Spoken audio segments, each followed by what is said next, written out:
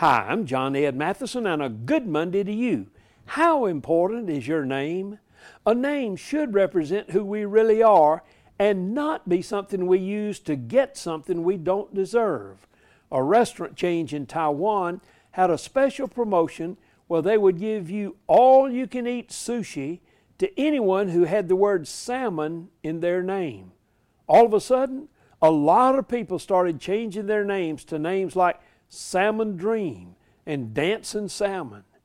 The problem is, many of them found out that they were stuck with that name because of a rule limiting citizens to 3 name changes.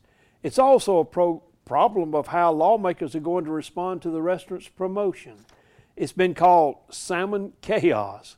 So, how are you using your name today? Let me ask, does your name represent getting or giving?